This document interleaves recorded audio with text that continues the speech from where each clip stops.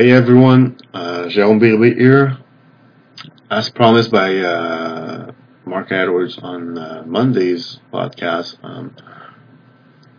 we're going to start adding more audio content on the website in preparation for the upcoming NHL draft in Montreal.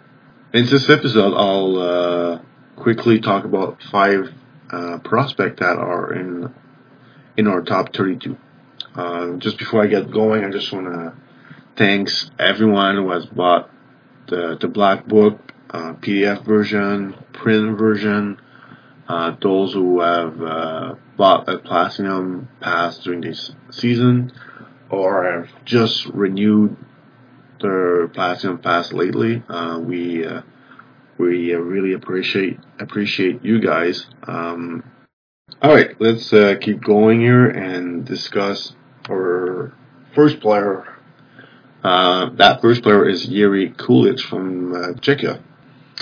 Dynamic, energetic forward. He played the past season in the Czechia League. His best qualities are his skating, his ability to shoot the puck. Definitely his one-timer is one of the best one-timer in the whole draft. He was great internationally this year. I think he was pretty good at the Ilinka tournament in August. He was awesome at the U18 to finish the season. Funny thing about him is that when he plays against men, he's playing center, and he's a much more all-around two-way forward when he plays in the Czechia League. And then when you watch him in junior, he's a pure offensive guy, and he's on the wing. It's very odd. Usually, it's the opposite. You'll see the young player play center in junior, and then when he moves to the pros, they're put on the wing. Yeah, just a funny thing I noticed this year with him is that when he plays in junior at the U18 or U20 level, he's on the wing, but when he plays against men, he's playing down the middle. So just interesting tidbit of info here for Kulich. Let's move on to Gleb Trikozov from Russia. Very weird draft year for him. We didn't like him at all in the first half of the season. Obviously, knew about the talent, but it was just the compete level that was just terrible in the first half of the season. But things changed. That's why you keep watching players. He really improved his compete level. Looked like a total different player in the second half of the season. His compete level went from a rating system, like possibly from a 3 or 4 rating to, a possible 6 or 7 ratings now. Really impressive second half of him. He was really strong in the playoff, mostly in the semi-final against a really tough team, Krasnaya Armia Moskova. We really thought that was going to be that series where he struggles, and he was even better. Really impressive playoff performance, and I think he did all he could in the playoff to convince us and NHL team that he's a serious talent. And anyway, we have him 18 on our list. We'll see where he goes. Not convinced that he's gonna go in the first round with the whole Russia situation right now, but he's a legit talent, very talented. Can really shoot the puck. His playmaking has really improved this year, and obviously the compete level is good now. We wouldn't rank him like that high if we think the compete level was a problem. Next guy is Joakim Kemell from Finland. Nobody really had a better first month of the year than Kemell. I believe he was at one point leading the Liga in Finland in goals and points. And then unfortunately he got hurt, and then that kind of ruined the rest of his season. He definitely came back a bit too early for the World Junior, and looking back now, not really the smartest decision because he really struggled in the 2 games he played, and then that tournament got cancel / postpone. So probably not worth it. Then after this, he came back in Finland in the Liga, and he struggled too.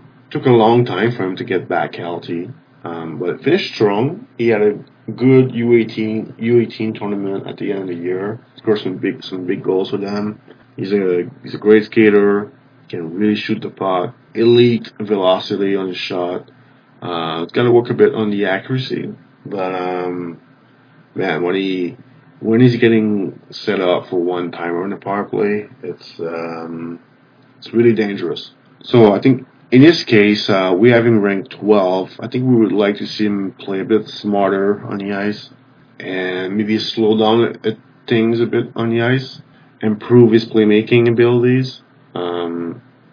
But the way he shoots the puck, it can, fix some other issues. Anyway, moving on to American forward Roger McGourty.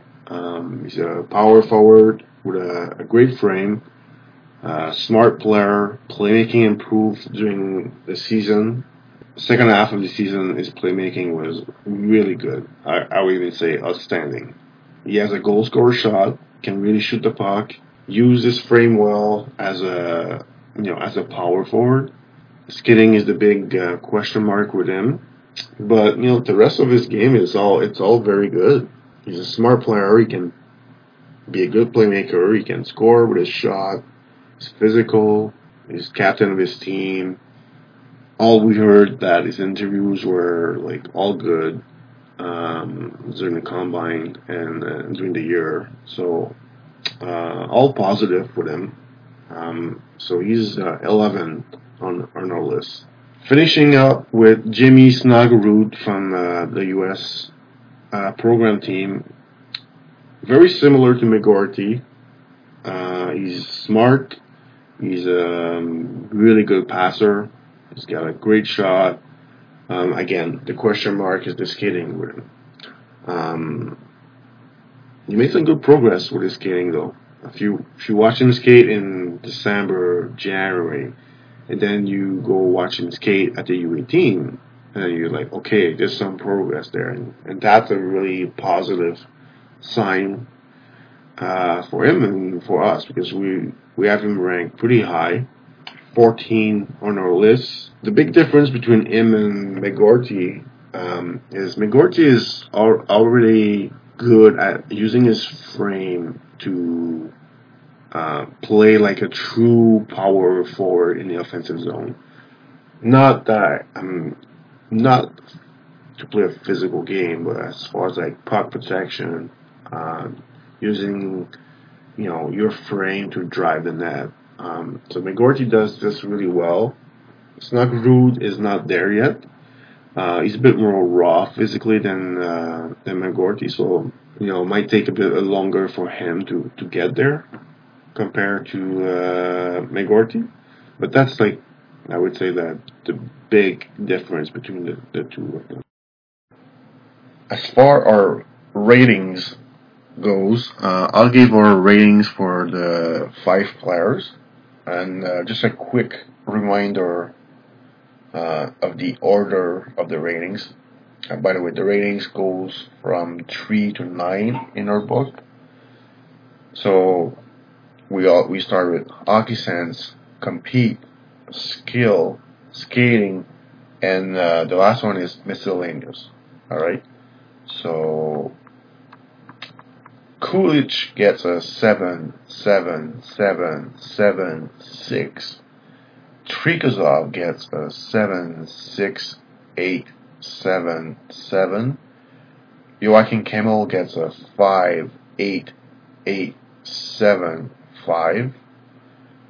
McGourty gets a 8, 8, 8, 5, and a 7.